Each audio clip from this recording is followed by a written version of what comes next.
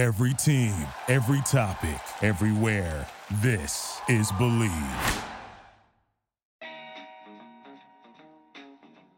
Hello, everyone, and welcome back to another episode of Believe in Betting Chicago. My name is Joey Christopoulos. Today's episode is brought to you by BetOnline.ag. Look, football is back, and you might not be at the game this year, but you can still be on all the action at BetOnline. Maybe the Bears are 2.5-point underdogs this week. Maybe you want to get your peak wet a little bit. And from game spreads and totals to team player and coaching props, BetOnline gives you more options to wager than any place online. And there's always that online casino as well. It never closes. So head to betonline.ag today and take advantage of all the great sign-up bonuses. Again, that's betonline.ag and sign up today. BetOnline, your online sportsbook experts. Ladies and gentlemen, thank you so much for joining the pod. We're getting out a big plate today. We're going to the Chicago Sports Buffet. We're bringing in my good buddy, who I've been missing on this pod recently, HBO's finest, Mike Choi. Hello, Mike. You've been a busy man, but I'm glad to have you on the pod. How are you today? Doing well, Joey. You know what they say, don't ever work with animals, children, or on music documentaries. Up to your eyeballs with the greatest musical artist of all time. And you're a busy man, but I'm happy to have you on the pod today. There's a lot to talk about. Every single organization right now has some sort of talking point or topic to hit, so I want to kind of go through all of them with you and get your thoughts. Let's go off the most recent one. Here's our aperitif for the day. Le'Veon Bell is a free agent. Something that Bears fans have been sort of kind of talking about, fantasizing about over the summer, about should we trade for Le'Veon Bell? He isn't happy. It's kind of the end of his contract deal with the guaranteed money. Could we afford him? He's a fit for the offense. Well, now he's officially released. Thank you, Adam Gase, for the parting gift of Le'Veon Bell on the market. Let's just start here, Mike. Should he be on the Bears? Would you go after him if you were in the Bears organization? Well, we need backup, if not starting running back on this team right now. The greater question, before we even get into the Le'Veon part, the greater question for me is David Montgomery just a guy? That's the question I have. In any sport, outside of the exceptions to the rule, for me, I always feel like by year 3, you know who you have in that player. Obviously, there's always exceptions to the rule. But right now, it's only year 2. But right now, David Montgomery seems like just a guy to me, unfortunately. He's never going to be Matt Forte. He's never going to be peak Thomas Jones. He's more in the mold of former Bears running backs like Raymond Harris, Anthony Thomas, these guys who are serviceable but will never be elite. So that leads us into the Le'Veon situation. We 100% need a second running back. I don't think anyone believes that Cordell Patterson or Ryan Nall is that person. And then the question is... Artavis Pierce for you? Well, yeah, Lamar right? Miller for you? Yeah, right? So then the question is, do we need a starting running back? Le'Veon Bell is obviously a known commodity. He's faltered a little bit in New Jersey. But I kind of attribute that to Adam Gase. We kind of created the Adam Gase monster however many years back, made him this hot commodity. And he's just gone on to prove himself as kind of a franchise killer and a player production killer. So maybe Le'Veon just needs a fresh breath of air. And if he lands in Chicago, I am all for it. Yeah, you look back now and you're like, wow, look at Adam Gase get along with Jay Cutler. How does he do it? Well, it could be maybe because he's a psycho. Look, I think you're bringing up an excellent comparison to Raymond Harris, because to me right now, that is basically more or less what David Montgomery is until further notice. He's averaging 3.7 yards per carry right now. There are a lot of things that he does on the football field that I like. After first contact, he's always going to get a couple extra yards. He can catch the ball out of the backfield, but I was going to make this comparison, and you brought it up. It's an awful one, but he's definitely not Matt Forte. Whatever you want to say, even in Matt Forte's, I believe, first game as a pro, he took a ball to the house against the Indianapolis Colts. He still had that home run ability, that mentality. And I've just wanted for so long to see an offensive line that can give the space to David Montgomery to possibly hit those holes, get to the second level, and see if he can take it the distance. And I did like that one play that Mitch Trubisky threw, that he was able to scamper across the field and score a touchdown. What was it, 3 weeks ago? But other than that, I do have a lot of questions. And in terms of Le'Veon Bell, people out there that want to throw out whatever, he doesn't have it anymore. He's not the player that he was 2 years ago. He's a problem in the locker room. We don't want anything to do with him. Well, my question for you is, that person saying that is, what do we have that's so great as a Bears fan? What do we have back there that is so dynamic that you can't rock the boat? that you can't change it up, that we can't, God forbid, steal a couple more carries from Cordero Patterson or maybe steal a possession or two from David Montgomery. Le'Veon Bell had 1,200 all-purpose yards last year and 66 receptions. I think the Bears offense, year. Yeah, It's and a a down year. Thank you. And he's only 28 years old. The cost about $1 million, maybe $1.5 million. We got $10 million in salary cap right now. This sort of feels like a no-brainer to me. And I'm with you. I think a challenge for David Montgomery in the backfield is not a bad thing. Yeah, and for me, it's not a lack of effort on David Montgomery's part. He, every play, puts 100% into it. And credit the guy for that, right? But I think you said the perfect word when you said dynamic. He's not a dynamic runner, unfortunately.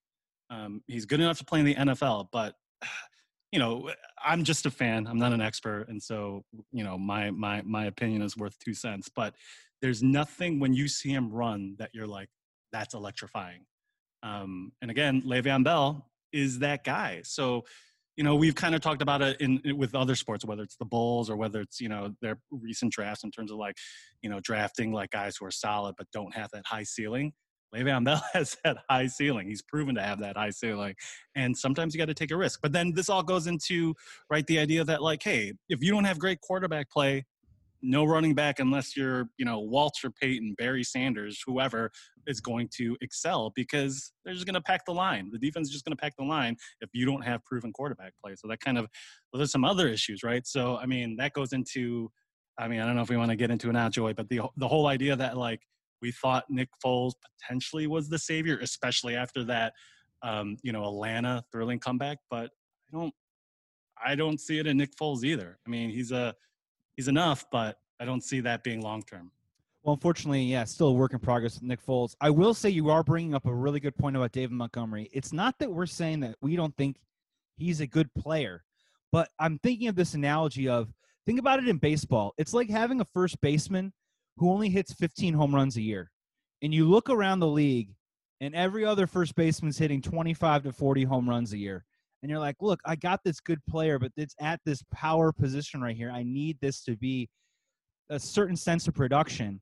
And I would say that I would love nothing more than David Montgomery to be a successful football player for the Bears for years to come. But if you're telling me right now that I'm reading online that the Chiefs are looking at, bringing in Le'Veon Bell, they've got Clyde Edwards-Helaire. If the Seahawks are looking at him and they got Chris Carson, you're telling me that these offenses go, yeah, we'll take a talented player on our team.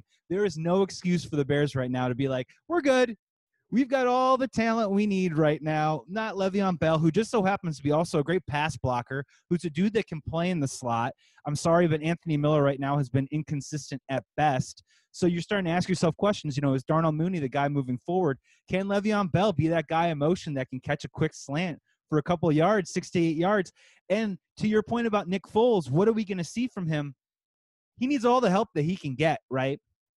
I get the opportunity now. I'm watching the All-22. I get a chance to look at the coaches' film. And it's just, there's a simple thing of, there's a reason why Foles and Trubisky were so close in training camp, where they're not that dissimilar skill set wise, except for Nick Foles, about 4, 5, 6 plays a game, comes up with NFL type throws that I think Mitch Trubisky just can't make. He'll make a check and a call at the line, and he'll see something that Mitch in his dreams couldn't figure out and call it and dial up a big play. He can hit a ball 25, 30 yards down the field. And it's just those 4, 5, 6 plays that Nick Foles can do that Mitch Trubisky can't. I think we need all the help that we can get. And I think it would be very helpful for our offense moving forward.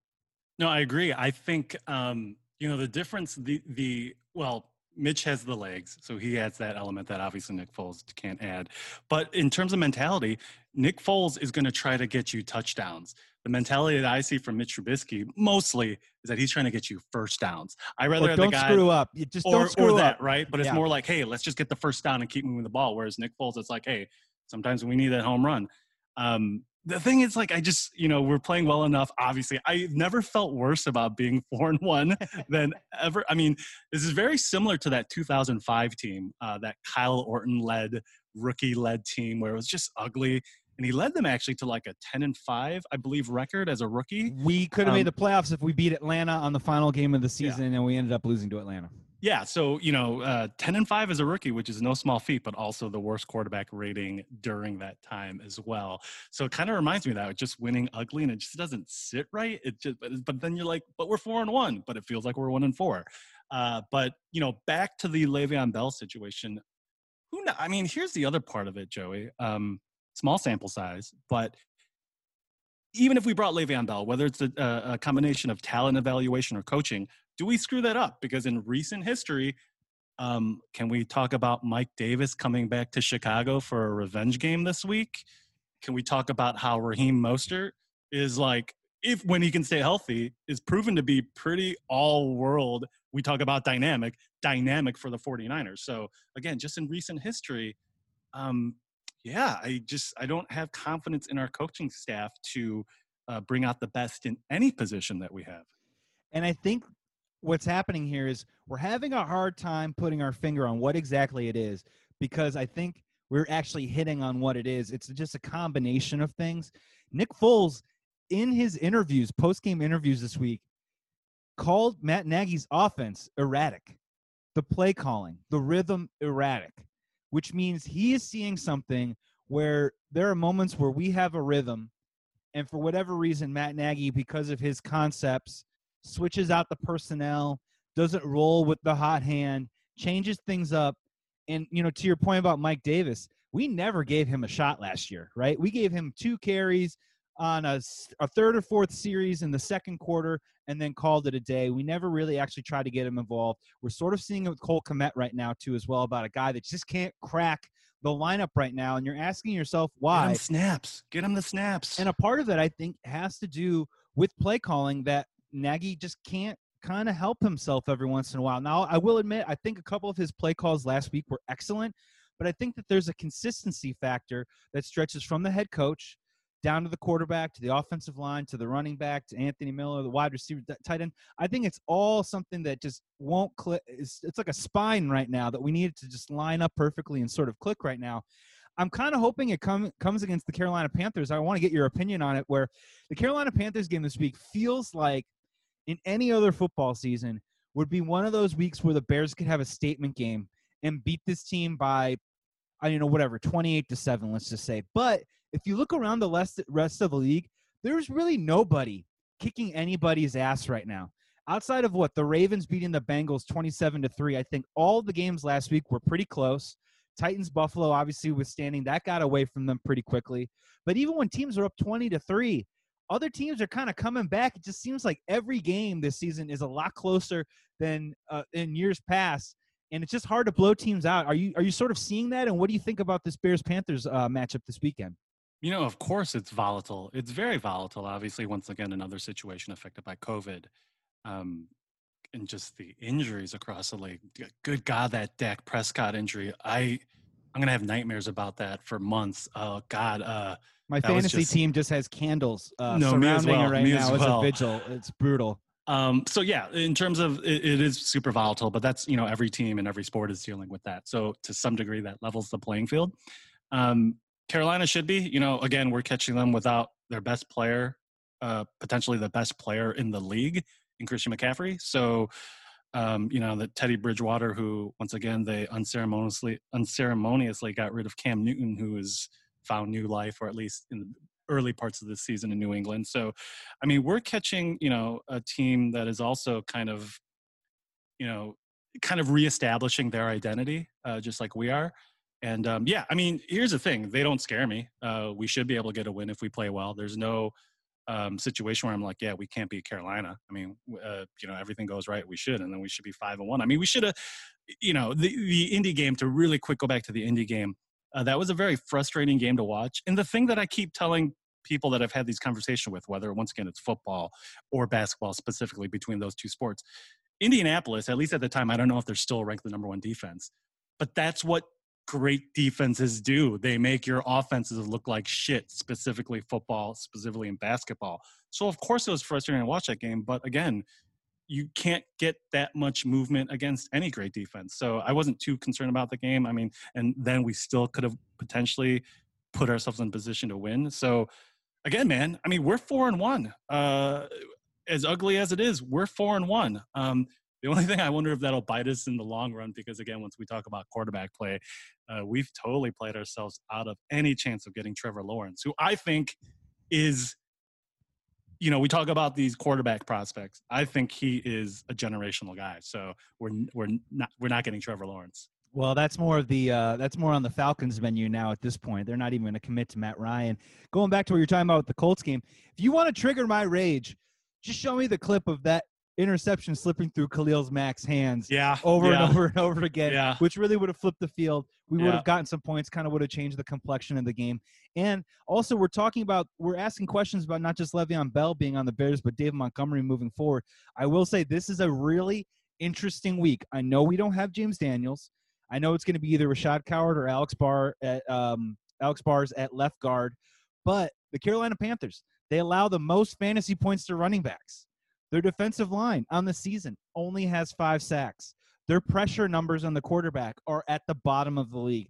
This is a defensive line and a defensive front that the Bears should be able to take advantage of.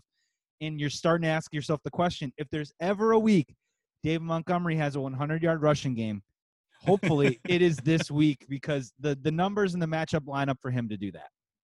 Yeah. And again, we talk about this team, the composition of this team. And this is something I have kind of been wanting to ask you, Joey. Like, has there been any update about the Allen Robinson contract negotiation, or they have tabled it for the season? Because for me, I mean, it's unfortunately just bad timing with Cohen tearing his ACL. But the fact that they locked Eric Cohen up before A-Rob is telling to me. I mean, A-Rob, when healthy, there are a handful of receivers who are better than A-Rob, definitely, right? You got your Michael Thomases, your Julio Jones, Devontae Adams, Des Hopkins. But after those guys, there's nobody that you could say is better than A-Rob in the NFL right now. So the fact that we don't have our best offensive player locked up to a contract is scary to me, because if he leaves, it's like kind of starting all over again next year. Yeah, the Tariq Cohen signing, bad optics. That's what they call that, right? My take on it is this. I hope that they come to a contract extension in the middle of the season. Kind of rare, but I hope that happens. If it makes it to the end of the year, I honestly don't think he comes back. I think there's probably enough bad blood between the negotiation and the goodwill between two sides where he probably doesn't come back. I will say, though, that we're probably not hearing anything about it. And this is my hope, is that the Bears are still actively hammering out a deal, and they have promised Allen Robinson's team that they're going to get a deal done as long as they shut up. No more leaks, no more social media distractions, no more playing out negotiations through the media. You have to work in good faith, and this is what we're asking of you. In good faith, don't say anything. Don't let it go out to the media, and in good faith, we will try and get a deal done. That's what I'm hoping is happening. Yeah. Fingers crossed, man. Fingers crossed. Yeah, fingers crossed. Speaking of fingers crossed right now, let's go to the White Sox real quick. Let's go on the red line. Let's get off at 35th. Still fresh in my because a lot of interesting things happening. Look, let's just hit the quick hits about it. This young team, so much talent, budding superstars and all-stars across up and down the lineup, and even in the rotation. The bullpen start the season 1-5. Finish the season 35-25, absolutely tanking the playoffs. We were, we've been on these pods talking about criticizing Ricky Renteria, saying that there was pressure on him to show that he was a big-time manager that can make decisions. I said in the preview pod for the White Sox, I want to see how Ricky Renteria handles his bullpen this year. Well, we got that answer, and he is no longer the manager of the White Sox. And, obviously a lot of names just get thrown out right away. A.J. Hinch, Alex Cora finishing up their suspensions. I want to go to those guys, but first, it wouldn't be 2020 if we weren't talking about a guy in his mid-70s looking to lead a group of people that hopefully are looking and striving for prosperity. No, I'm not talking about the second week of November. I'm talking about the 76-year-old Tony La Russa. Yep. Bob Nightingale, who was really close to the White Sox and really close to the Reinsdorf family, is saying that La Russa has been asked to come in and interview.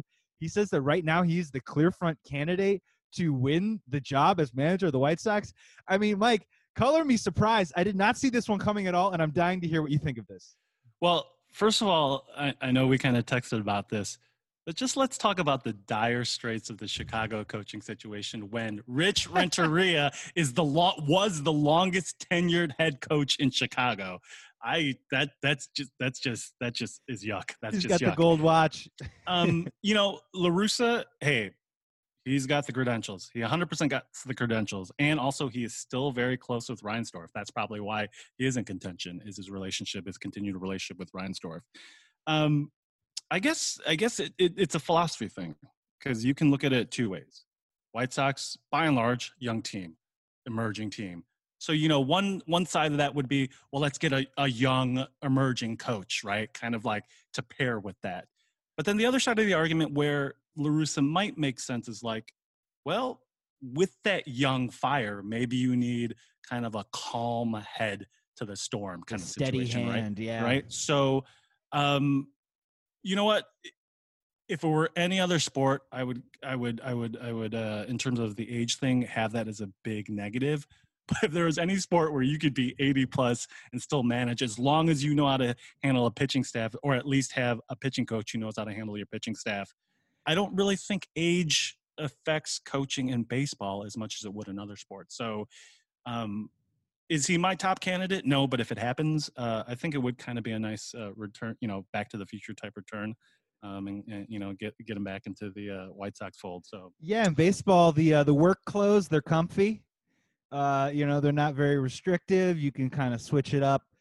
And my general opinion is it just sort of feels like the wrong time with the wrong type of team. I want to ask you this question, and I'm kind of nicking this off of something that Jim Bowden said, a former general manager. And he said, this is a question that you have to ask yourself if you're a White Sox fan. And look at the Cubs situation with Joe Maddon. Joe Maddon won them the World Series in 2016, but it is fair to ask the question, did he manage the team to the World Series, or did he develop the team to the World Series? So the question is, yeah, they won the World Series, but did Joe Maddon truly develop, you know, Kyle Schwarber, the player that we thought he was going to be to this point? Addison Russell, you know, personal stuff aside, really fell off the map offensively. Javi Baez took a big step back this last year. Not Joe Maddon's fault, but the question is with Tony La Russa is, yeah, dude, he knows how to work a bullpen better than anyone else. He practically like invented the double switch. He practically invented hitting the pitcher eighth. He's a smart, innovative guy. He knows analytics. He's a tactician. But my question is, would he at all stunt the development of some of these guys that still need developing? Like, we want Luis Robert to be a superstar. You know, we want Moncada to be a multiple all-star. We want all these guys to get better and better and better. Would he stunt their growth for the sake of results? And can we reconcile and live with that, as opposed to a guy like Alex Cora, who developed Bogarts and Devers in Boston? A.J. Hinch lorded over the development of Correa and Springer and, you know, all these other guys, Bregman. And that's my question for you is, do you buy into any of that? And who do you actually now prefer as the White Sox manager? Who is your front runner? Well, to talk about Maddon first, I think Maddon, at least to me, was very much in the mold of Phil Jackson. He was about the morale side of things. He was about the mental side of things. Let's not, I mean, you know, he kind of messed up that pitching staff during the World Series. I mean, you know, pitching, you know, Chapman for 90 innings, you know, in that series. So it's like, he's not, you know, he didn't do the Cubs bullpen and pitching staff any favors in that World Series run. In terms of La Russa, I will say this. He spent and won a World Series with the St. Louis Cardinals. St. Louis Cardinals are famously known for player development, bringing guys up. Having like literally they have a book where it's like, this is the St. Louis Cardinals way. Yeah, you look at the lineup and you're like, who is this guy? Yeah. So and he's hitting 320. If we're talking about player development, if he's retained any of that from the Cardinals, much less just his overall career, I don't think we have an issue there. Especially, I don't know if Dave Duncan is still kind of his left-hand guy in terms of his pitching coach. But yeah, if he brings a guy like that in to be the pitching coach, I think we're in good shape there. In terms of coaching candidates that I would like to see, I mean, obviously you mentioned Hinch. I will say that, you know, whether it's warranted or not, I'm not sure we want that baggage. Who knows how involved or not he was with that cheating scandal? Maybe not at all. Maybe it was a complete player's situation, but I just don't think we want that baggage. If we were at that position where we're still developing, maybe take that risk. But we are at, theoretically, a World Series run next year.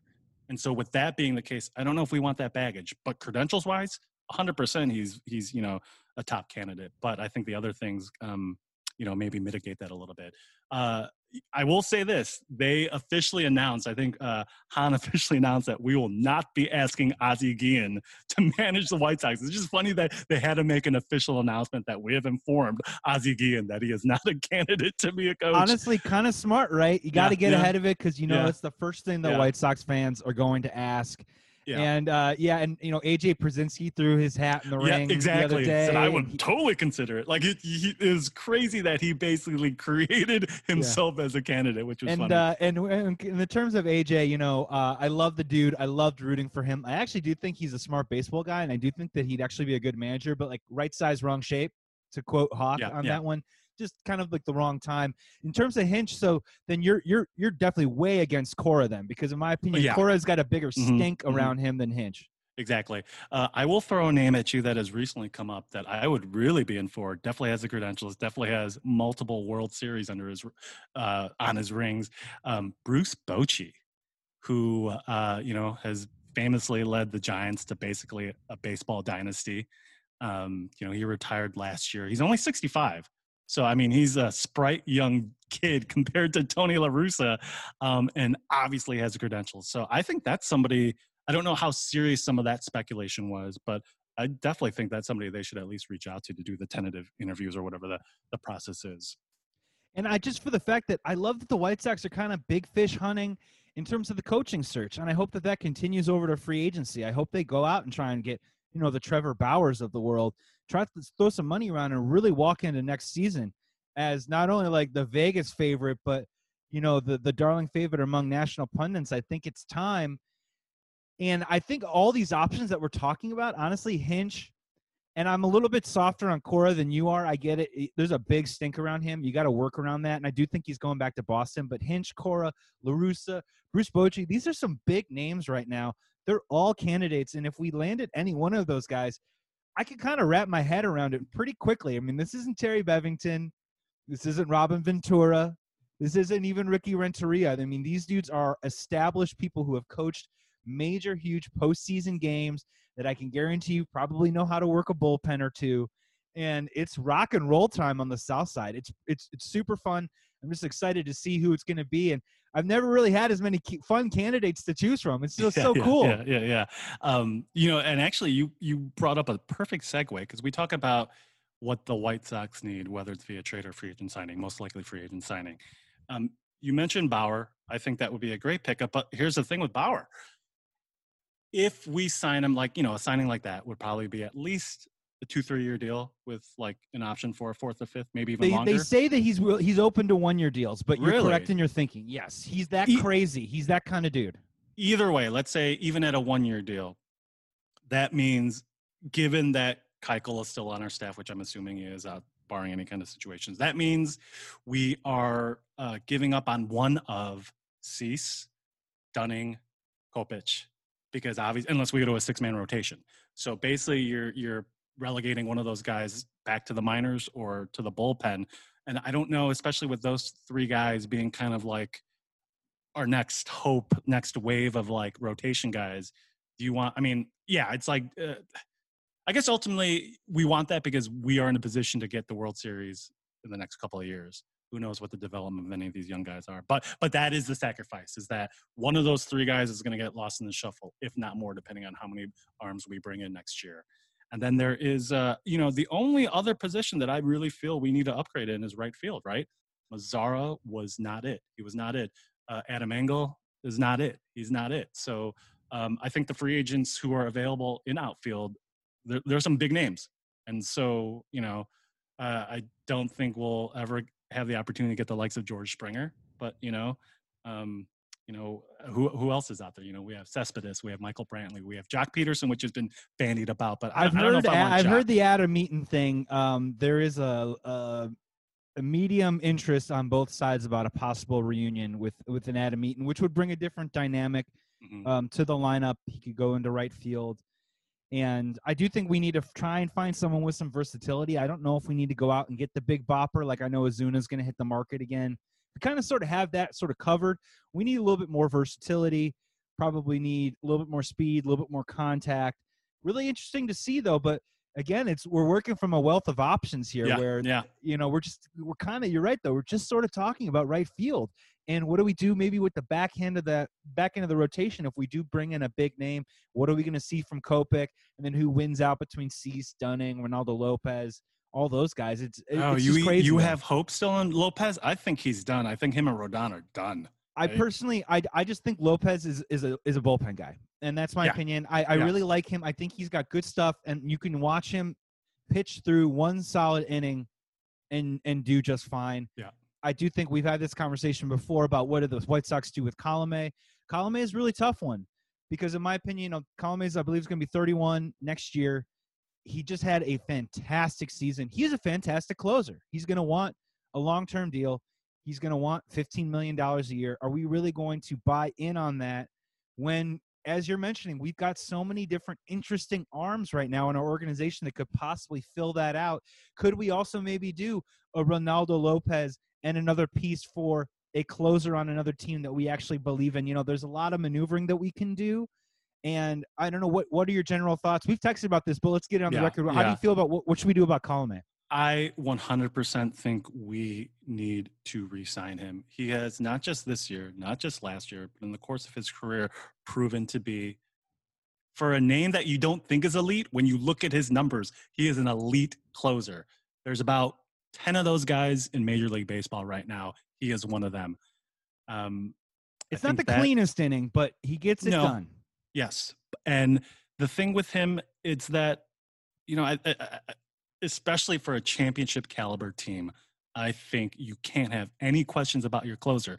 But then to your point, you know, if our middle relief guys can't get, you know, to the position and put Colomé in a safe situation, well, what's it matter? But again, given where we are, cusp of hopefully multiple years of World Series runs, I think we need that closer. Because I can't think of, and I'm sure there must be, but at least off of the top of my head, I can't think of any World Series winners that haven't had, at least on paper, an elite closer on their roster. Well, the most recent example was A.J. Hinch in the Astros a couple years ago.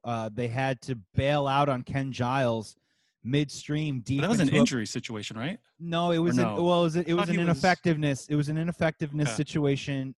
They did end up saying that, you know, maybe he was dealing with some shoulder stuff. Didn't come back on the team the next year. He had he took poor outings really tough mentally. And during that postseason string, you know, they had to go with a mishmash. I mean, you saw at times Lance McCullers coming out of the bullpen. You saw Charlie Morton come out of the bullpen during that run. And they were able to pull it off. I'm with you completely. This is not something that you want to do. A lockdown closer in the ninth inning is so important, especially over a 162-game season and in the playoffs. You just got to know that part of the game is buttoned up and that you can feel good about that, because those are the games that can be really big backbreakers. Those are the ones that can start losing streaks before you know it. And it's just going to be a really interesting decision of what they do. Really glad to see that Garrett Crochet, I guess at this point now, they're just saying that it was a strain. Dude, no surgery. Oh, God, thank you. Yeah. Thank goodness. Yeah. Just stay away from Carlos Rodon, Garrett, for like the next 5 or 6 months. Whatever Carlos Rodon is eating and training and drinking, just stay away from whatever that is, dude, and just stay healthy, please, because you think that he could be a starter long-term. I think that he could possibly even be our closer in 2021 and then a starter in 2022. This guy can be a dynamic piece that either way, no matter what, if he is in the game, he can be a huge difference maker. We need that dude on the field in 2021. Yeah, you know, whether it's Crochet, whether it's hopefully, in my opinion, Colomé. The other aspect of it, and I don't think Colomé has risen to that point yet in terms of what he offers, but the other aspect in all of sports is the idea that when you have an elite closer, the other team already gives up because they're like, we're not going to get hit of the guy. You know, whether it was Dennis Eckersley back in the day, obviously famously Mariano Rivera, just this mentality of like, oh my God, we are facing this guy. We're not going to get a hit. So yeah, when Josh Hader comes in, you go, oh shit. Yes. So that's the other component of an elite closer is the idea that like they've almost gotten the save before they've thrown the first pitch.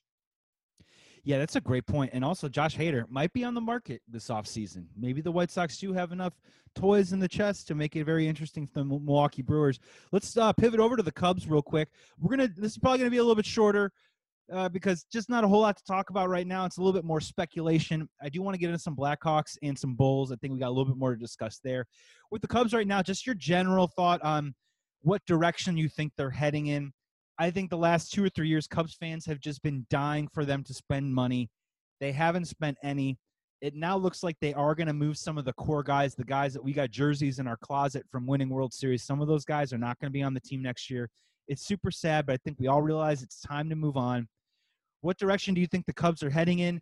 Do you think they're going to try addition by subtraction? Do you think they're going to try and gut the team and take a full step back to maybe take a step forward? Or do you think maybe door number 3, they spend some money, maybe a guy moves off the roster, but they bring in reinforcements and go at it just with a different complexion next year?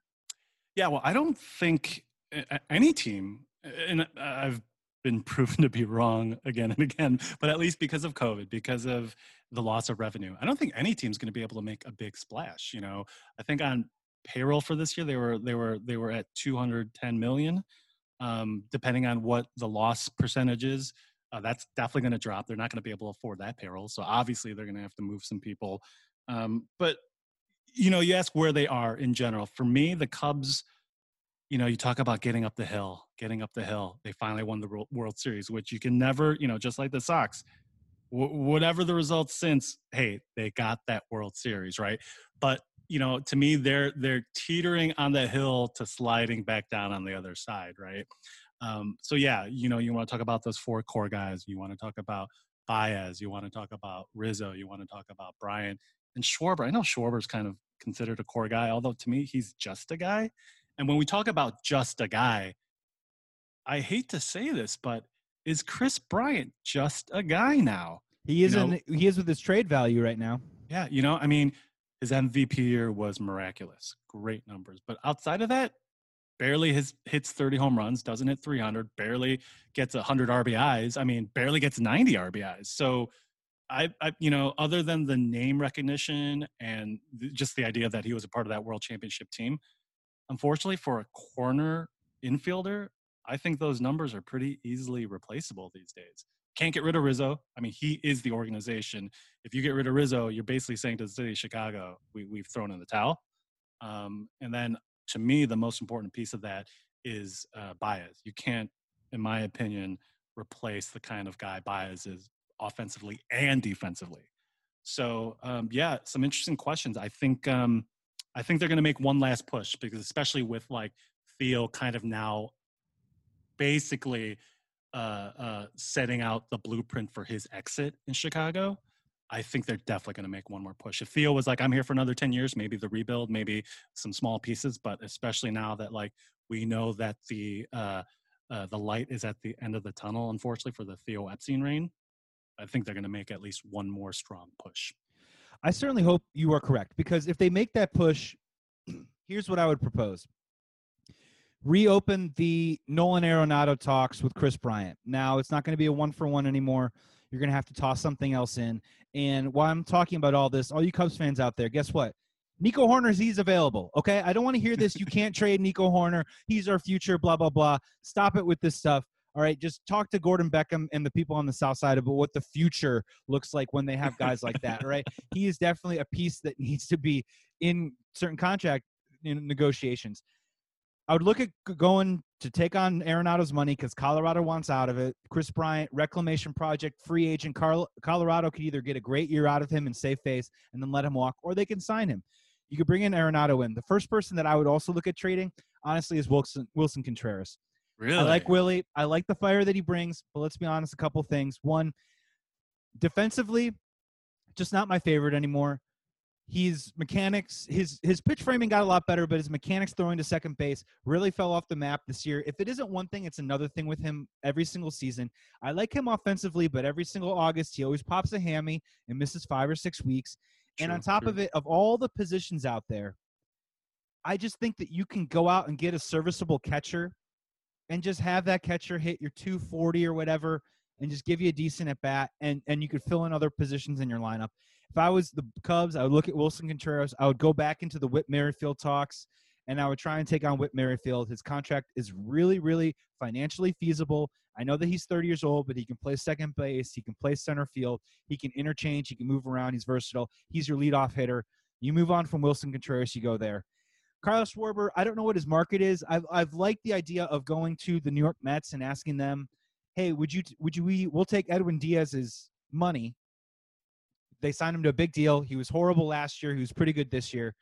You get all of a sudden your 8th inning guy, your 9th inning guy, you bolster your bullpen, you move over with Kyle Schwarber. All these things are possible. You can go out and even sign a couple of guys, and then boom, I think you have a brand new team that can win 90 games and possibly make some noise. And like you said, Javi Baez, you can't get rid of Javi Baez, and he's not going to hit 196 this year. My question for you is, if they're not going to do any of that stuff, and they're going to start trading these guys for future prospects, I mean, honestly, I don't think that they should be an 84-win team. You know, you take 2 steps back to go 3 steps forward in this situation. If you're going to trade anybody, and we're going to do this whole retooling thing, you know the guy that we trade Yu Darvish. Honestly, his value will not be any higher.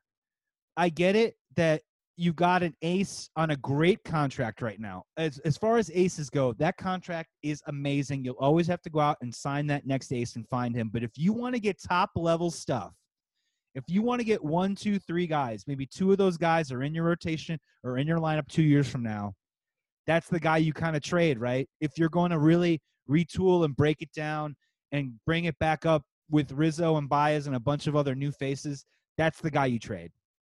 Well, yeah, you know how I feel about Yu Darvish. The guy is great. That's a whole nother pod. That guy is great for 60 games a year. He would have kept pitching. He would have kept pitching, buddy. Yeah, and so his value is at an all-time high. I mean, we missed out, to your point, we missed out on getting true high value for Kyle Schwarber probably after that World Series year. I mean, I remember it was like, oh, well, he's untouchable, which you can argue was the case. I mean, he kind of was the World Series darling. Well, we could have traded him for Aroldis Chapman and still have Gleyber Torres. Yeah. So it's, I mean, when you're talking about assets you can realistically move, your top asset is Darvish. Because as we talked about, Baez and Rizzo, you know, unless something really crazy happens, those are mainstays in Chicago. You know, you talk about catcher. I do like Contreras, but I guess I'm strictly looking at that offensively because again, it's a barren wasteland for catchers who can consistently contribute offensively. But you know, there is a certain JT Realmuto that I last looked that is a free agent this year. So we trade Contreras, sign, you know, Realmuto. I don't know if we can afford to sign him, but he is bar none the best offensive hitting catcher in the game. Like there's not really anyone that's even close to him.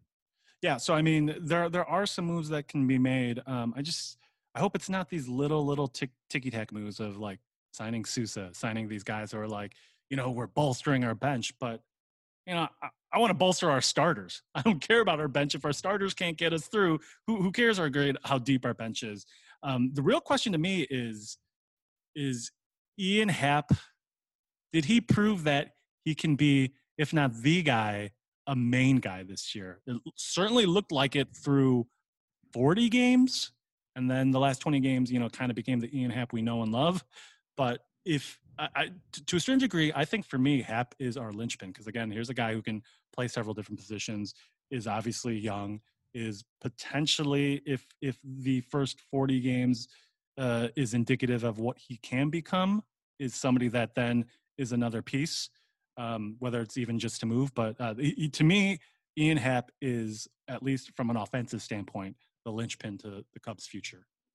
I definitely think he has a bright future. I think he's a left fielder. At the end of the day, I think he's a corner outfielder. I'm not a big fan of him in center field. He did get a little bit better as the season went along. But just, you know, list the characteristics of what we like about him, right? Switch hitter, has speed, hits for power, can play multiple positions. I mean, that's all you need. I mean, I think it's a great player to keep around. I think he's a dude also that, like, if you handed him a contract extension that was really team friendly, he would totally take it right now. I don't think he's a leadoff hitter moving forward, but I do think he can be a really important 6-7 hitter. You know, I think him and Jay Hay at the bottom half of a lineup over the next couple of years is a productive construction of a bottom half of a lineup, as long as you can fill out the people that are before him. And I do think that he's a positive player. We have seen that he keeps getting a little bit better. As you mentioned, though, the numbers did come back down to earth a little bit, where by the end of the season, he is hitting that 260-ish. That's probably what you can expect from him. But 260-ish compared to, honestly, Kyle Schwarber, who has to basically light the world on fire in September to get up to 250. The previous year, this year, obviously under 200 again. The guy we were hoping would be a 260 hitter, he just isn't that guy. Yeah. So frustrating. And you watch the old highlights of Schwarber, not to get on some weird tangent, but you watch the old Schwarber highlights when he was a little bit heftier, but a little bit younger in the league. Man, he just had this swagger in his swing. And just the way that he would just whip the bat and the confidence that he would take the bat head through the zone, it's just night and day to me in terms of what we're watching now. The Kyle Schwarber now, it just seems more rigid, more controlled, almost like he's constantly thinking about his fundamentals. He's not very aggressive at times. He spits on lollipop curveballs on 2-1 counts all the time. And I just don't think he does himself a lot of favors. He's definitely trying. He almost tries too hard. I just wish the dude would kind of get a little bit back to the grip it and rip it that we saw when he first came up, because that's what we thought he was going to be. Yeah, it's funny that you mentioned that. Like, I think we have, and even with Baez, he's kind of, I don't know if discipline will ever be a word you associate with Javi Baez, but compared to how when Javi came in, a little bit more plate coverage. Plate coverage right? is what we talk about with Baez. But ultimately, for good or bad, Javi is a grip it and rip it guy. That is when he is at his best. And I think, you know what, if the results were to prove themselves to be fruitful, then yeah, Schwarber, hey, if he was hitting 260, 270, right, then this new kind of tempered mentality would be great, but it's not. So grip it and rip it. You are a power hitter. That is what your strength supposedly is. But conversely, I will say on that note, I am, outside of my allegiance as any Chicago guys, barring guys like Adam Dunn, I am sick and tired of these guys who only hit 210, 215, but then they'll hit you, 30 home runs with 70 RBIs. It's like, that's so one-dimensional. So it's like I'm sick of that mentality. Schwarber's trying to become a more well-rounded hitter, kind of as we've talked about. But if it's not proving his results, it's not proving results. But then I'm probably a little bit contradicting myself. Overall, I just don't like this mentality of like, I'm going to hit you 200, and then but I'll get you 30 bombs. I'm sick of that. Joey Gallo, Adam Dunn, Rob Deere, all these guys. I mean, they are sort of the dudes that become the MLB vagabonds, kind of go from team to team to just pop some home runs. And a lot of those times, obviously at the end of the year, when you look at the stats, it's like, oh, wow, they hit 34 home runs. But when you look at it in any particular game, how meaningful are those home runs? Especially like when you are only getting, in addition to those 30-plus home runs, 60, 70 RBIs. They're not meaningful. And it was just so disappointing, too, in terms of Schwarber, where truly that second half of 2019, I really thought he had like turned a corner and it had clicked for him. Man, he was just squaring up baseballs left and right. He was roping doubles down the line. He was popping homers to all fields. I mean, even in lower counts, he was just putting the stick out and hitting the ball for little singles to the opposite field.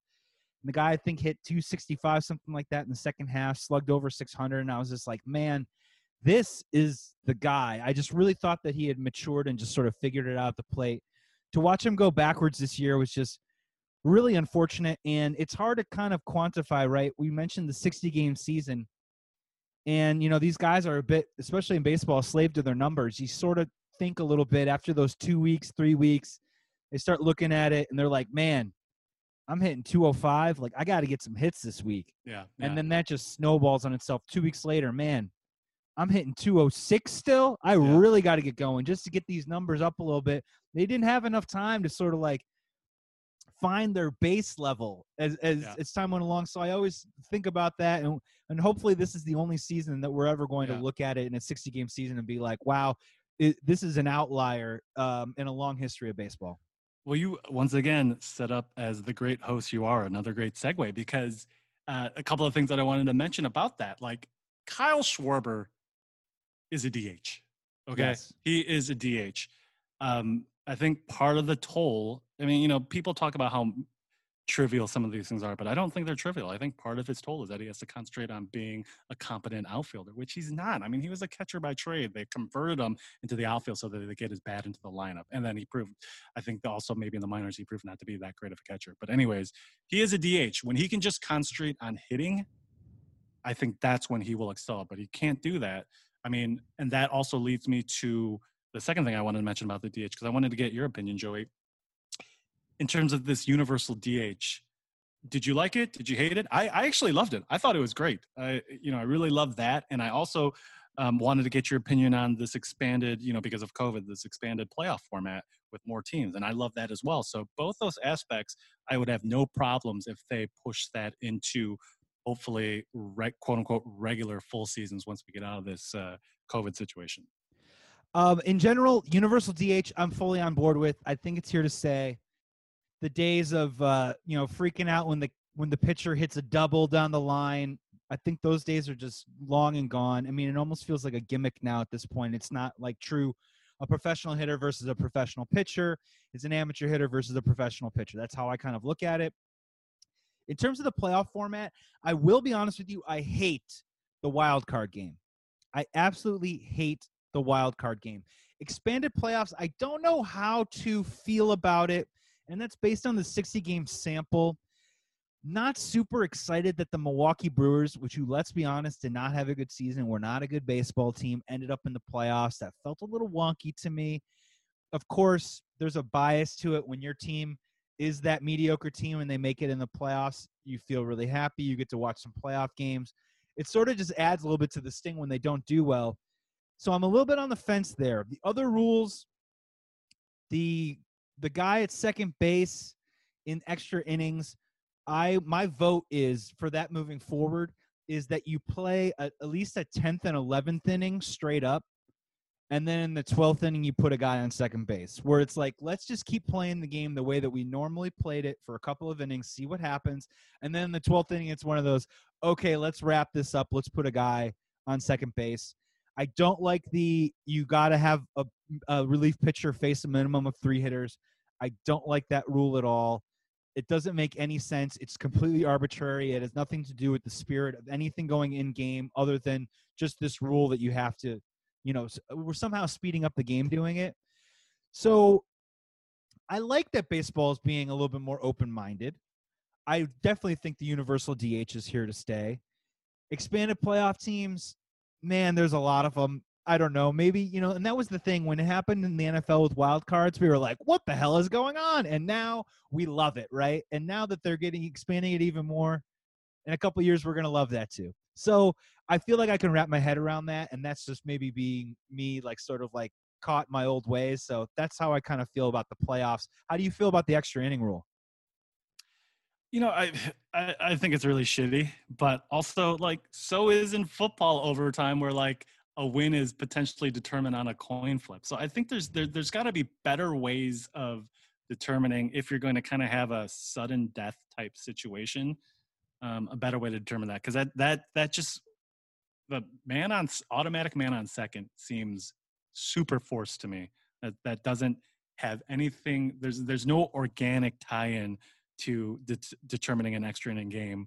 In that situation, that's why hockey's like, whether it's the shootout or whether it's the 3-man overtime situation like that is so organic. So there's got to be a way, and maybe there isn't, to create a more organic way of determining if you really are going to kind of limit the extra inning situation, a way to do that. I mean, I would maybe in a similar like situation as a shootout, 9 guys up the plate, and then, hey, basically home run derby, however many, home runs get hit out of those 9 guys wins the game in overtime.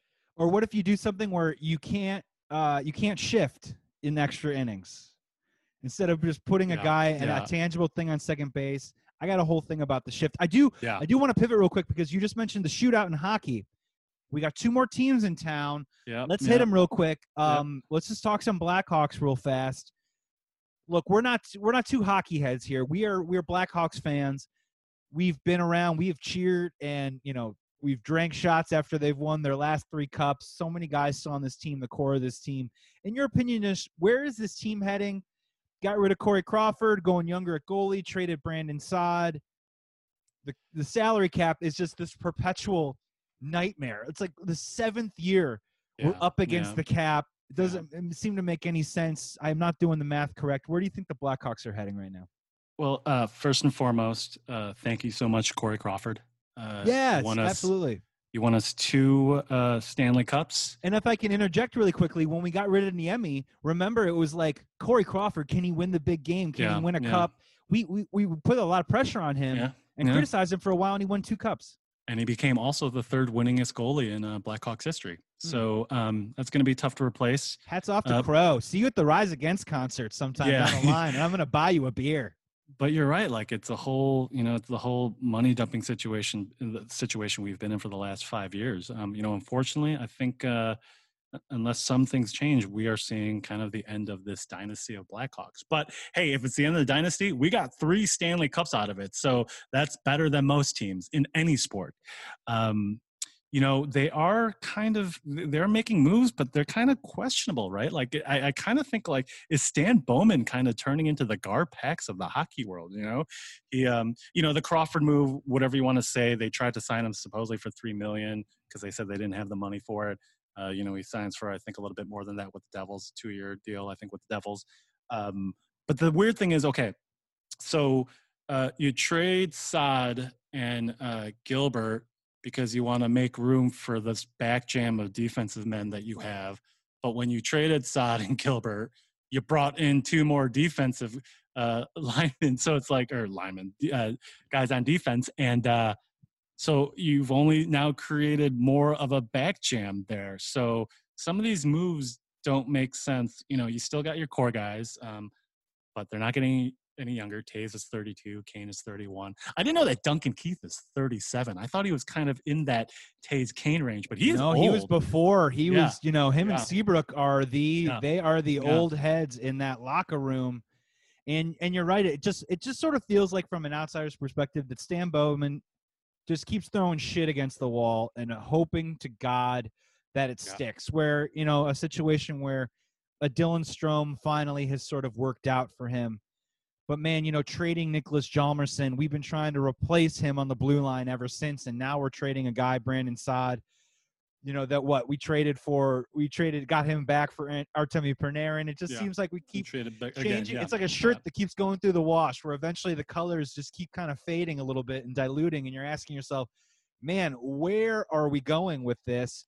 And I have questions. When you get rid of Corey Crawford, I get it's a great time to move on, but if you're going to go young at goalie, Niemi aside, it basically says you're not competing for the playoffs or the cup next year. Am I wrong? No, but this is the year to do it, because again, with all sports, every team's going to lose money. So much less depending on what filling the stadium will look like this subsequent season, if they're going to be able to do that. So, if you're going to put a shitty product on the ice, in this case for the Blackhawks, this might be the season to do it. But, you nailed it. I mean, whether you're trying to do a complete rebuild, or if you're trying to kind of make one last push, at least have a vision and stick to that vision. The moves Bowman are making are all over the board in terms of like, what does this move mean? Because it kind of contradicts the previous move. I guess in my world of worlds, that Patrick Kane, Jonathan Toews led, core makes one more push. Because I do recall our arch enemies, or at least not anymore, but at least traditionally our arch enemies, the Detroit Red Wings, they kind of did that themselves. They had an aged roster, and then kind of it was right around 2010, maybe a little bit before 2010, where they started making runs again as an older team. You can point to like the Detroit Pistons in the same way in terms of basketball. So maybe there is one more push left in them, but overall, I mean, we are on the cusp of a rebuild in the hockey world in Chicago. I'll never forget, we won our 3rd cup, I believe it was 15, talking to a friend, and just ask that easy question, do you think that they can win one more? Do you think they can win next year? And I go, man, 3 cups, super tough. I'll tell you, the only thing that I want, and I don't care when it happens, was I just wanted to see, Taves and Kane and Keith, Seabrook, whatever. But I just wanted to see those guys, old grizzled veterans, going for it one more time. Years removed where they had that 3-cup run, and then we're at it now. Basically, we're 5 years in. Who knows if it happens this year? Hopefully it happens the next couple years. But I just wanted to see those guys, when you see the Mark Messiers or the Ray Borks of the world, Ray Bork was trying to get his first cup, but they're at the end of the road.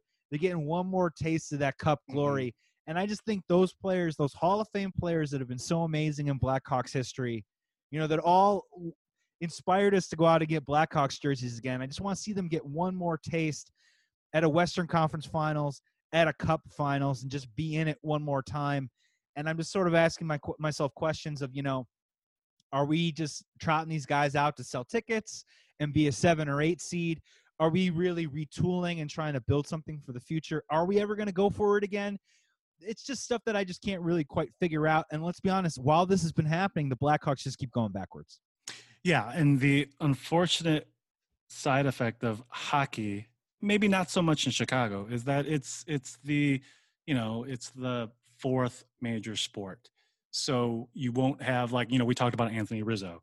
There would be, I got to think of another word than riot, especially in today's current climate. There would be a revolt in Chicago upheaval Cubs if they got rid of Rizzo. So unfortunately, I don't know if there would be that worry of fan disenchantment if they got rid of this core in hockey. Real Chicago quick, it'd be worse. It'd be worse if we traded Kane than Taves, right? Yes, yeah. I mean, because again, we've used the word dynamic. Patrick Kane is the dynamic guy that is, Taves is the heart and soul of the Chicago Blackhawks. But in terms of the sex appeal of the Chicago Blackhawks, it's Patrick Kane. When you bring someone on a date for the first time who's never seen hockey, you want to point out number 88 probably first before 19, because they will probably enjoy the experience more. I mean, here's the perfect comp. I mean, Jonathan Toews is Anthony Rizzo. Patrick Kane is Baez. I mean, that's literally the perfect comp in terms of how they contribute, the way they contribute, and how they're perceived in the city. So Chicago would be the one hockey city where there would be a little bit more of a what the hell are you doing from the fan base if they got rid of those guys. But in general, just, hockey will always be that least acknowledged sport in this country. So unfortunately, I don't think we have that riding for us to give those guys one last push. But yeah, I'm really hoping that, that core 4, they get one more chance to ride off into glory, hopefully. We got a little more space on our Chicago Sports Buffet plate, so you do fashion yourself, my friend Mike, as a hoops honcho from time to time. So let's just talk some Bulls real quick. Yeah. Not a lot to discuss other than, Billy Donovan is now our head coach. We haven't really been on Betting Chicago to talk a lot about that. They also dismissed all of their assistant coaches, which, honestly, that just seems like that makes a lot of sense. Billy Donovan wants his own guys. Karnisovas is bringing in his own guy. It's a whole clean slate. It's new people in the building, fresh voices, fresh new vibe, fresh new philosophies everywhere. And let's just start in the generic realm of the broad point of it kind of feels good to be a Bulls fan again. I kind of feel like we're pointed in the right direction. Yeah, the ironic thing is, and again, this is an indictment potentially on our roster, the fact that we are so excited about a new president, a new coach, a new GM. Yeah, they don't dribble the ball. Level. They don't shoot the three. It's kind of like, it's the backhanded compliment in terms of being excited, right? It's a funny thing too, where it's like if you're in Chicago, you're like, I heard they got this brand new Connie's Pizza there. Yeah. It's in section 235. Oh, the team? Who cares about the team? But this Connie's Pizza. Yeah. And again, we kind of talked about it, the idea of is it odd or not odd for him to kind of just say goodbye to all the current ACs, assistant coaches. It depends on the situation. If it were a Phil Jackson type situation where he came in and because the Bulls were on the cusp of winning the 6 championships that they were about to win, yeah, kind of keep the organization pat, outside of bringing the new head coach. But unfortunately, this is not that situation. We are not on the cusp of a championship. So you do need, in my opinion, a complete overhaul. And yeah, I mean, you know, Billy Donovan, I think, again, we talked about it prior. Love that hire, love that pick. Of the coaches that were available at the time, he was, in my opinion, by far the best qualified candidate. So, yeah, a lot of good things. A lot of good things. And if you are Karnisovas and you're looking at this roster now, there's a lot of interesting decisions to come up with this Bulls team. You know, Wendell Carter Jr. is going to be an RFA next year. I think Lauri Markkanen's also going to be up for some money too as well. Zach LaVine's contract, surprisingly enough, is going fairly quickly. He's going to be coming up for free agency coming up too as well. Thad Young, Satoransky, those contracts will be off the books soon. Otto Porter's money too as well. There's going to be a lot of freed up cash coming around for this salary cap. So let me ask you, if you are Karnisovas right now, you got a brand new job, you got a brand new office, you're looking at this team right now. If you could trade one guy right now off this Bulls team, you know, who do you think has the best value, and who would you part with right now? And, you know, forget who you get back right now, but who do you think is the best asset the Bulls have on their team right now? Well, let me start by saying the best asset we should have had on our team was Jimmy Butler. Buckets. The idea that he has ascended now to arguably a top 10 player in the league, and that he's not doing it in a Chicago Bulls uniform, it's infuriating. It's a travesty. Because here's the thing, right? We talk about Jimmy Butler. He's kind of a diva. He kind of needs to be the guy on his team to kind of really excel, as he's done now in Miami, as like he did not do in Minnesota or Philly. But he would have been in that position in Chicago. He would have undoubtedly been the lead dog. There would have been no question of whose team that was. So there's no doubt in my mind that he would have thrived. The flip side to that coin is, you know, we talk about players like a Michael Jordan, guys in that caliber, Kobe Bryant, who in any team would have been the superstars that they had become. Is Jimmy Butler, in your opinion, and this is a tangent before I get to your question about trades, did Jimmy Butler have to leave Chicago to become the player he is today? Absolutely not. Not in my opinion. I mean, the guy, we know the Jimmy Butler story. You know, drafted 29th, 30th overall, dude that played 6 minutes a game, dude that found his way into a rotation on a Tibbs roster who doesn't play rookies ever by being a hard-nosed, tough-ass defender. And then the guy before our very eyes over these years learned how to shoot, learned how to score, learned how to be, I don't want to call a leader on the team, but learn how to be, you know, an alpha dog in the offense. Now, even if you remove the D Rose, you know, Joakim Noah, kerfuffle situation, he was still on the team when those guys were long gone. You know, with the D Wade, Rajon Rondo teams, the dude that was shooting the ball in the fourth quarter, making big buckets, pun intended. And, you know, God forbid we keep a guy around like that and build a team around him filled with shooters and tough-minded defensive. It's literally the fart that Gar and Pax ripped before they walked out of the elevator and the doors shut on us right now. And to your point of, did he have to leave? No, I don't, because, you know, he went to Minnesota and realized right away that they weren't playing the type of basketball that he wanted to play. He had the coach that he wanted to play, but he didn't have the players. In Chicago, the issue was the coach. He thought, you know, Fred Hoiberg should be pushing him a little bit harder. He liked the players on the team. You know, he respected the guys that were on there. Went to Philly, same situation, had a problem with the players in Miami. It finally was a fit culture-wise. You know, the fact that he couldn't – the question is a great question, because could he have become the player? Well, I guess the pushback on that is the culture and the institution of the Bulls, would that have actually held him back? But, man, the concept of a homegrown dude that honestly – really actually wanted to be in Chicago, just wanted to have that respect. And you know what's even crazier about it? People are like, well, we wouldn't have had the draft picks. Well, we drafted 7th every year. You know, Lauri Markkanen, Wendell Carter, Kobe Bryant, go down the list. Like, what if we were that 40-40 middling team and we were drafting 13th, 14th overall? We could have had our shots at like guys like Donovan Mitchell and Michael Porter Jr. and Shai Gilgeous-Alexander. These dudes are going in the teens. So it's a big sliding doors question. I would love to hear your thoughts. Do you think he would have become the player? We would have loved him, dude. He would have been as hard-nosed as ever. He might have been maybe more of a scorer, but I just think Jimmy Butler, he was already on his course no matter what team he was on.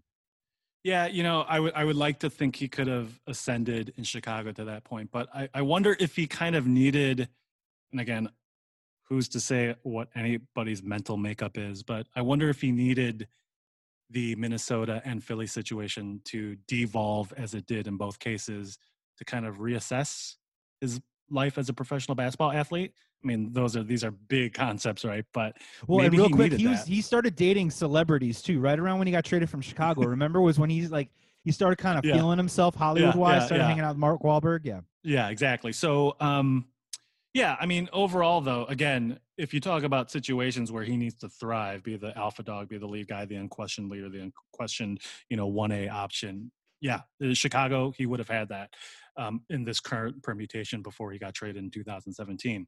Now, to answer your question about trades or people being gotten rid of, let me just tell you, Joe, I'm sure you know this, but Otto Porter is the highest paid athlete in Chicago. For all Trivia of question.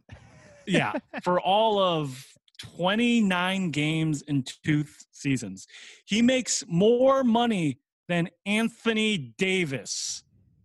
Think about that.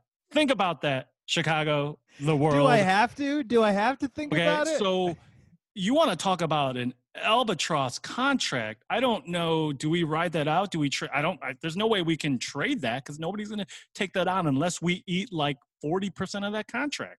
So, I mean, I would love to move Otto Porter. I don't think he has any trade value, so I think he just walks in a year.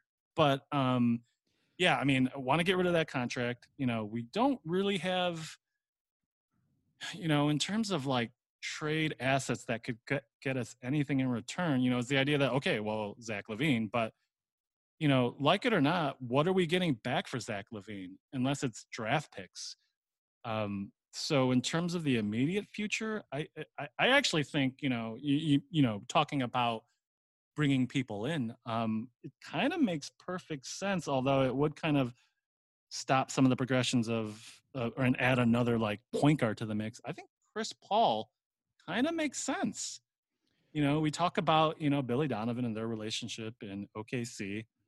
The only downside is I'm sure as Paul gets into his waning years in the league, he probably wants to play on a championship caliber team. Well, and he's going to make $45 million a year, if not this year, like the year after. Yeah. If you want to talk about a contract that's insane, Chris Paul's unfortunately is. And my question for you is, it's not that Zach LaVine's the best player on the team. And I think we can all agree that he is on paper probably the best asset. If you were to put it in the trade machine, he probably gets the highest grade. The question that I'm kind of asking, and I'm curious to see what they do, is we got an NBA draft coming up, which you, my friend, is going to be coming back. We're going to be doing a big NBA draft pod. Yeah, when that's coming around in a couple of weeks. And yeah, I think, and you can agree, that a lot of guys that we're looking at right now are in that swing position, guys with length. And I'm just looking at Lauri Markkanen right now. And the reason why I'm doing that is you read all these articles about these stats about Markkanen was so good when Robin Lopez was on the floor because he would help box guys out so he could get rebounds. Then I started reading all these articles in the limited sample size of how Otto Porter actually was really useful, not just in his box score, but he actually really helped free up Zach LaVine's game and Lauri Markkanen's game. So all that aside, I'm looking at Markkanen being like, okay, he needs a certain combination of guys to unlock his talent. I thought last year he looked tentative. I just don't see the maturation really taking place that I thought I would. At this point this point in his career, he should be a lockdown 3-point shooter, a dude that can get hot every 3 or 4 games. Haven't really seen that a lot. Dude gets hurt a lot, gets banged around on the boards. I'm kind of just sort of asking, is he a tweener? What is he right now? And in terms of market value, Markkanen value, pun intended, you just sort of seems like a guy that you could move on from. In theory, get a piece that can either help you this year or, as you mentioned, some sort of draft capital. And then at the 4 spot, actually pick somebody to replace him. And then truly give Wendell Carter the run and the minutes that he probably deserves to see what you've got there. And cross your fingers and hope that Otto Porter stays healthy. And maybe he gives you something too as well. Another great segue, Joey, because I was going to bring up, the idea of Wendell Carter. This, I know we have completely opposite views on. But before we get into Wendell Carter, unfortunately, Lauri's market, his value is as low as it can get. So we're not going to get anything from him in return, in my opinion. the ideal situation is that he kind of flashes this year to kind of then become a potential moving piece. And I think hopefully, we talked about it before, this new coaching regime hopefully brings that out of Laurie, because if there's that one person on the roster who could really have used that coaching change, it's probably him, right?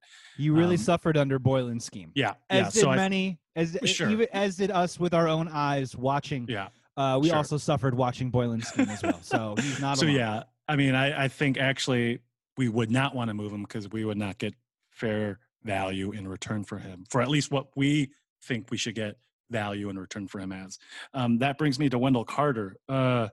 Not to start any kind of arguments at the end of this pod, but to me, Wendell Carter is just a guy.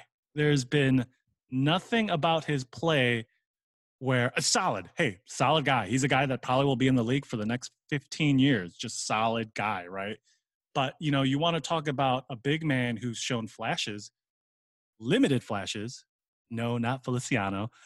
Daniel Gafford. I'm a big believer in Gafford because, once again, you want to talk about, hey, was he inconsistent as a rookie? For sure, as all rookies are. But, you know, similar to a guy like Taj Gibson, there are definitely moments in Gafford's game where you were just like, wow. The great comp with Gibson is the way they both run the floor. As a big running the floor and finishing at the other end, I think I'm super high on Gafford too as well. Yeah. So with Carter, and again, starting to get that injury bug tag onto him early in his career. So that coincides with not really getting to see his full potential, much less only have been playing into his second year. So, you know, once again, back to what I said earlier in the pod, I think 3 years is kind of when you really start knowing what this guy is by and large. So if we don't see that added jump until we see that, he's just a guy. So yeah, I don't think we're as far off in disagreement as you think. Where I do like Carter probably a little bit more than you do, but here's my thing: is like he's going to be a restricted free agent after this year. So my thing is we have to figure out right now what this guy is and what he's capable of. And I just don't think with Boylan's scheme and the way that they had him basically just like, you know, picking up the scraps in the paint, playing help defense and rotating on blocks and stuff. I don't even think we've even scratched the surface on what he's capable of. Is he capable? I don't know, but we need to find out, because if we do another season of what he plays 26 minutes and he splits time with Markkanen and there's a rotation, there's going to come a point where we're going to be overpaying for a guy. I would rather at least know what this dude is so that if we pay him money, we know that he's not Bobby Portis and we know that he's a dude that we can move forward with. And I just think it's at that time where we just need to sort of figure it out. I'm with you. Injury bug, too, as well. Can this guy stay on the floor? It's a big question right now, and you want to find out. And the good thing about what happened with Chris Dunn last year was that it was almost like we force-played him. And I think we saw some pretty positive things. Again, the dude got hurt again, but we saw some of the defensive flashes. We saw him able to drive to the hoop a little bit and exist in an offense. Not the best shooter in the world, but a guy that is a good bench player. That's who he is now. We know who he is. We have no idea who Wendell Carter is. So my only pushback is we just have to figure that out. And if that means trading Markkanen and going Wendell Carter, Daniel Gafford, and then whoever we pick, Wiseman, Topin, whoever, then let's roll with that, man, and let's figure it out. Yeah, and again, this goes to, I mean, what I'm about to say is based on the theory that Carter is just a guy. And in that case, I think his value potentially is at an all-time high based on that assumption, because like the tantalizing. Yeah. Okay. It's, you know, we talked about Kyle Schwarber to kind of bring it back all to Chicago sports. His value was at an all-time high right after the World Series, right? Like, oh my God, we could probably get the world for Kyle Schwarber, right? So I think, and again, this is, which I could be, as proven to be wrong time and time again, based on the idea that Wendell Carter is just a guy, this is the time to move him. Because come his third year, when it shows like, hey, he's a 10, 7, and a half a block guy that could be replaced by any number of guys, then his value is going to plummet. So exactly. It's the unknown in this case where with Laurie, I said, wait, because we want him to, whether he stays with the team or gets traded or moved, return to the value that they thought he was going to be. This is the case where like, I think we want to get rid of him while there's some uncertainty in terms of, oh, this guy could be something in the right situation. And I think we both can agree with now, a new executive in house, a new coach. I think we're just ready for the Bulls to take some big swings, make some bold moves, make some trades, bring some new players in, hopefully hit on this draft pick this year. And let's, I don't know, maybe win some basketball games. I don't know. We'll see. Mr. Mike Choi, my stomach is full from the Chicago Sports Buffet, man. Any crumbs, anything that we left out, anything still picking around in your brain? Because, man, this was fun. No, just a couple of things. I technically was at a sporting event this year, as you know, with my cutout being at Comiskey Park. True. I will never call it Guaranteed Rate Field. So yeah, and Makita, shout out to your little dog, Makita. Yeah, and so I'm actually getting it. The Sox gave people the option of having them mail them their cutouts. So I will actually be receiving my cutouts in the stadium in a couple of weeks. And your girlfriend's gonna be so happy when you go out of town. She's gonna have a cutout of you. You're gonna be all set. Christina's gonna be so happy. And to bring it back around to the betting side of things, Joey. I know you think Yu Darvish is going to win the Cy Young. I personally believe Trevor Bauer. It's Trevor Bauer to lose. We might have to put a side bet. I think the odds are pretty close between who and in terms of who's favorite. Great question. To win it. I know Yu Darvish was plus 800 to begin the season. That's a great question. I don't know what Trevor Bauer's numbers were. I knew Shane Bieber actually had the best odds out of the American League, so that preseason, that's a lock. That's a lock. That's a lock, baby. I know DeGrom was ahead.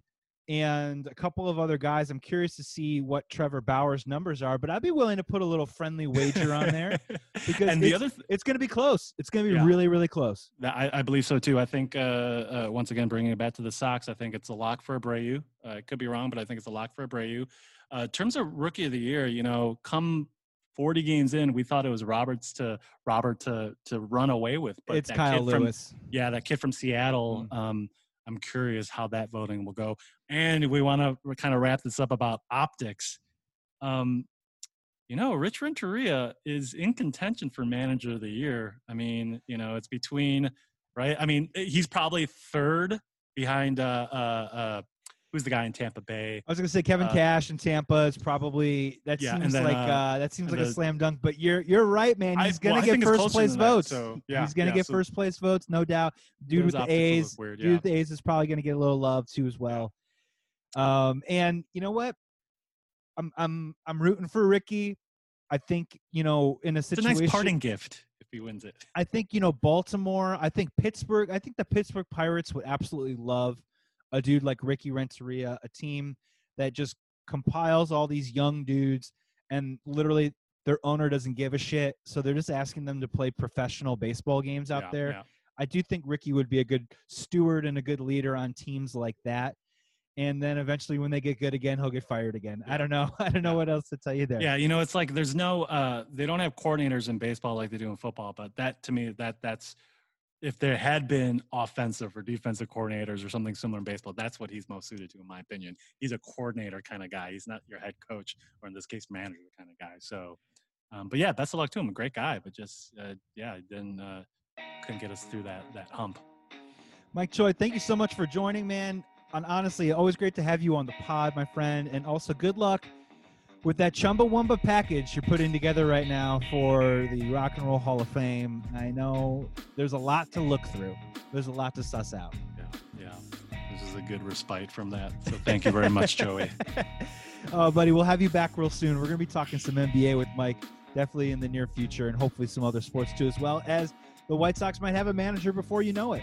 But until then, this was Believe in Betting Chicago with Joey Christopoulos. Today's episode is brought to you by BetOnline.ag. Make sure you head to their website this weekend for all their they got great spreads. They got great live betting too as well. So if you're in the middle of the game and you make a wrong bet and all of a sudden you want to switch it up, you can go in there and you can make it happen and still win some cash. So make sure you check that out. Thank you so much for listening to the pod today. Until then, be well, be safe, be good to each other, and we will talk soon.